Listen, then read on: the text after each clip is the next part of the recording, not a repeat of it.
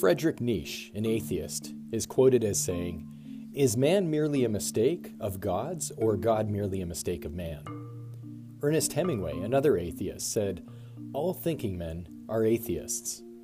And Richard Dawkins, probably the most vocal atheist of all time, went on record as saying, "There is something infantile in the presumption that somebody else has a responsibility to give your life meaning and point. The truly adult view, by contrast, is that our life is as meaningful, as full, and as wonderful as we choose to make it." Without a doubt, one of the most asked questions of pastors is, if there is an all-powerful, merciful, and loving God, why does He create and allow so much suffering? Here's another way it's asked. If God is good, then why does He cause or permit so much suffering and evil? So here it is, the biblically sound, faithful, long-awaited answer on suffering.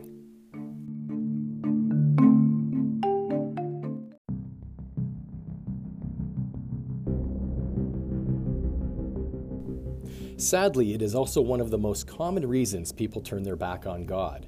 It is one of the most common questions that believers and unbelievers alike ask. Atheists use it to attack the faith of believers, and I do mean attack. At least a dozen times per week as a minister, my faith is attacked by angry non-believers who feel threatened by my faith. It is one of the most often used arguments to attempt to disprove God. Here are some other versions of the question. If God is all-powerful, why can't He stop our suffering? Or, if God is real, why is there so much evil in the world? Typically, any question starting with, if God is really ... can be an indication of the asker's insincere intent, as it usually turns out, if they begin the question this way, they're looking to attack the faith, not to effectively reason or seek genuine answers, but I digress. I have seen a multitude of answers for this question from various pastors. The question really can only be answered with faith. For those without faith, the question can never be answered. However, I tend to be a bit of a hardliner. I do not dilute the word, even if it offends those who believe that it is better to be politically correct than to stick to your conviction. We do not know to what extent God causes suffering versus permits suffering, but we must accept it. Now, I must warn you, I have an answer to this question, but it may not be a pleasing answer. My answer is in 7 succinct points. The first short answer, which is the basis of the other 6 points, is this: because God deems it necessary. If He did not, there would be no suffering. This is supported by 2 Corinthians chapter 4, verse 17. For our light and momentary troubles are achieving for us an eternal glory that far outweighs them all. I wish to acknowledge that this world contains much horrific suffering that involves innocent people. God knows our suffering. Christ suffered unbelievably and died for us. In Luke chapter 13, verses 1-4, it reads, "Now there were some present at that time who told Jesus about the Galileans, whose blood Pilate had mixed with their sacrifices. Jesus answered, 'Do you think that these Galileans were worse sinners than all the other Galileans because they suffered this way? I tell you, no. But unless you repent, you too will all perish. Or those 18 who died when the tower in Siloam fell on them, do you think they were more guilty than all the others living in Jerusalem?'" In other words, God allows people to suffer so they will turn to Him in repentance and not perish for eternity. Suffering is not to be taken lightly. I get it. Hey, listen, we all go through it. Bad things happen to good people, and bad people seem to prosper or get away with injustices all too often. but we must have faith in God who promises justice. How often do we see a newspaper headline about someone else's suffering as though it is not real, and yet when it happens to us, we cry, "Why me?" As opposed to introspectively thinking, "Why not me?" In the book of Job, God uses suffering as a test. The book of Job demonstrates that suffering brings faithful believers into deeper understanding and relationship with God. Amid his suffering, Job exclaims, "My Redeemer lives." This is a lesson for each of us. This is what is expected to demonstrate our faith in God. God does test us. We do not know if our personal suffering is a test, but we do know that we are expected to have the faith and dedication to God that Job had when we face our tormentors and suffering. My additional answer is that without suffering, mankind would have no bearing on eternal salvation and eternal damnation.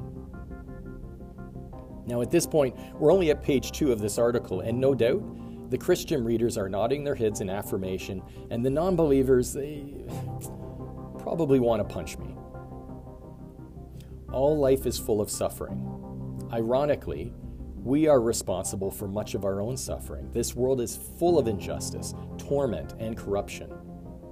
Well, you better prepare yourself because it gets worse. This world is the playground of the enemy. God permits Satan to carry on his schemes in this world.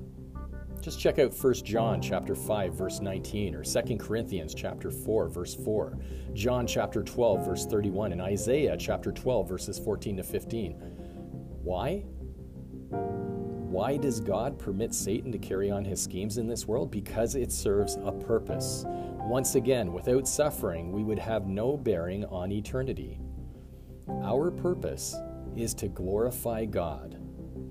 We do that by receiving Christ Jesus as our Lord and Savior in accordance with the Word of God, and we endeavor to live in accordance with the Word of God despite the world. We are in this world, but in Christ, thankfully, we are not of this world. We discontinue being of this world when we become part of God's kingdom on earth. When our bodies die, we join His heavenly kingdom as spirit. Our challenge is to live lives pleasing to God in the manner that the Bible teaches and commands, while resisting the temptations that the suffering of this world invokes. God is interested in the betterment of our eternal souls, the big picture, the long game. Think of it this way. Look at the thickness of the Holy Bible. It's a big book. Pretend for a moment that the thickness of the Bible is eternity. Our life here on earth is the equivalent of the thickness of a single page as compared to the thickness of all the other pages. God offers a single page of suffering in exchange for eternity in paradise with Him, unless you reject that offering. In which, well, you know, but that's covered off in another article. For God to do away with suffering, God would have to take away human free will. Now, at this point, many will say, that's not good enough. I want the all-expenses-paid vacation in heaven without having to suffer for it. And I cannot help you with that. Sadly, those who spend their lives constantly pursuing a free lunch, blaming others for their problems, and living with entitlement, tend to die that way. Satan was the first narcissist. Don't be one. It is an evil trait that causes a great deal of destruction, which we see all too often. There have been countless published studies which indicate that those with narcissistic tendencies represent the largest group of atheists. There is a French proverb which goes, "You can be happy or you can be right all of the time, but not both." Let us further remember the Beatitudes from the Sermon on the Mount. Blessed are the peacemakers, for they shall be called children of God. Before we go on, I want to preface that I get it. Suffering stinks. I have had a ton of suffering of my own. I have lived it. I lived with life-threatening depression, betrayal, divorce, sin, and self-loathing. gotten into trouble in my youth with the law, false accusations, slanderous remarks made against me to friends and family, threats, persecution for my faith. I had a child who was close to death in the hospital, relatives who had cancer, friends who died in tragic accidents. And chances are that many who are reading this article have suffered worse than I. I have not had to battle cancer, go to prison, bury a child of my own, or lose immediate family, thank God. I write this humbly, acknowledging that we have not walked in each other's shoes, and I do not profess to be an expert on suffering, evil, pain, or recovery from grief. What I offer is supported by the Word of God. My own experience with suffering will be greater than some and less than others. For those who say, I don't expect special treatment, I just want to live a good life, not hurt anyone, but also not to be hurt, my answer is, well, stay strong in your faith and walk it out. I hope it works out that way. I sincerely do. God gifted us free will. The free will to receive Christ and free will to reject Him. Love is only meaningful if it is given of one's own free will. God could have created a race of robotic men and women who were programmed to do no wrong and to constantly do what was pleasing and to constantly tell Him that they love Him. But it would have been meaningless.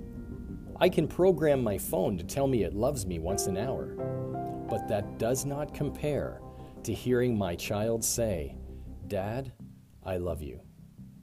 God, in His brilliance, selflessness, and infinite love, gave us free will to love Him with meaning.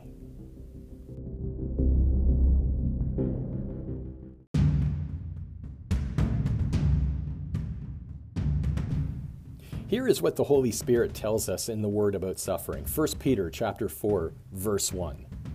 Therefore, since Christ suffered in His body, arm yourselves also with the same attitude, because whoever suffers in the body is done with sin. 1 Peter chapter 5, verse 10. And the God of all grace, who called you to His eternal glory in Christ, after you have suffered a little while, will Himself restore you and make you strong, firm, and steadfast. 2 Timothy chapter 3, verse 12. In fact, everyone who wants to live a godly life in Christ Jesus will be persecuted. James chapter 1, verse 12. Blessed is the one who perseveres under trial, because having stood the test, that person will receive the crown of life that the Lord has promised to those who love Him. John chapter 16, verse 33. I've told you these things so that in me you may have peace. In this world you will have trouble, but take heart, I have overcome the world. Luke chapter 14, verse 27. And whoever does not carry their cross and follow me cannot be my disciple. Suffering creates questions in our minds that only the Word of God can answer. Suffering draws us closer to God's counsel. For as many questions as it creates, it provides even more messages to us from God. We are instructed by Christ to have the faith of a child. Here's an excerpt of what Ravi Zacharias taught on the topic of suffering. Ravi Zacharias says, the Christian message stands tall above any other teaching on pain and suffering. Without suffering, there is no good. Without good, there is no moral law. Without moral law, there is no moral lawgiver. Without good, there is no evil.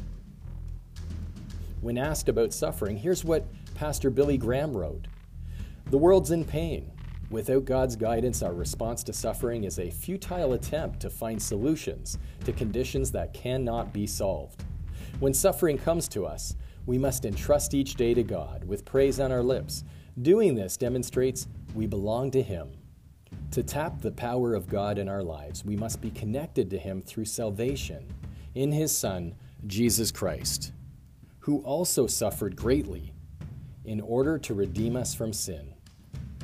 Pastor Max Lucado wrote, whether it's two toddlers fighting in a playroom or two superpowers directing nuclear missiles at each other, the cause of conflict is the same: selfishness. One side cannot get what they want, so they demand their way. They fight. War is the fruit of sin. To ask God to prohibit war, then, is to ask Him to prohibit the consequences of human behavior, something He has never done and will not do. As long as there is sin, there will be war. It can be very difficult to trust God and turn to Him when we're experiencing human pain. We might even get angry at times with the state of the world. However, we are best to turn to God for answers during these times, as opposed to behave as though we are in a relationship with God in which we have one foot pointed towards the door each time we are scared or discouraged or displeased. This world is a small part of our walk with God. I believe that in the vastness of eternity, the suffering of this life is short and fleeting, much in the way that the pains of childbirth are easily forgotten. We must remain steadfast in our belief in God's love for us, in Christ's sacrifice and miraculous signs, and His own resurrection. Why does God permit sufferings and evil? Number 1, God has deemed suffering necessary. Number 2, you cannot have one without the other. We must have evil to have good. Number 3, to do away with suffering and evil is to do away with man's free will. Number 4, it is part of our sanctification to choose to receive Christ and glorify God in accordance with the Gospels in the face of suffering. Number 5, without a life of suffering, we would be ignorant to the value of heaven. Mankind would have no bearing on eternal salvation or eternal damnation. Number 6, to drive us to repentance and hope of salvation through Christ. And number 7, to remove suffering and evil would involve removing the free will of men and women to choose to do good and glorify God, and truly love God with sincere, genuine meaning.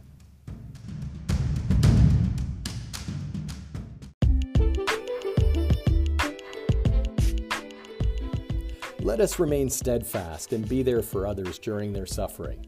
Practice mercy as Christ demonstrated, and do our best to avoid creating suffering for ourselves and others.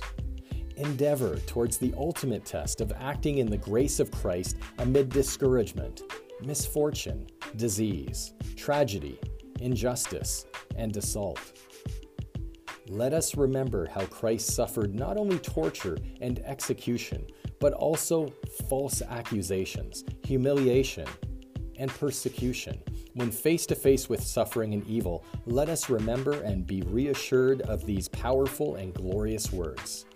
I can do all things through Him who strengthens me. Philippians chapter 4, verse 13. And we know that in all things, God works for the good of those who love Him, who have been called according to His purpose. Romans chapter 8, verse 28. Thank you for tuning in to JC and Me. I'm Pastor Joseph Clark, and be sure to check out my website at www.christianminister.ca, where I have placed free resources for your ministry or for your walk with God. Thanks once again. May our Almighty God bless you and watch over you and keep you and your family this approaching week. Please tune in same time next week. Christ be with you.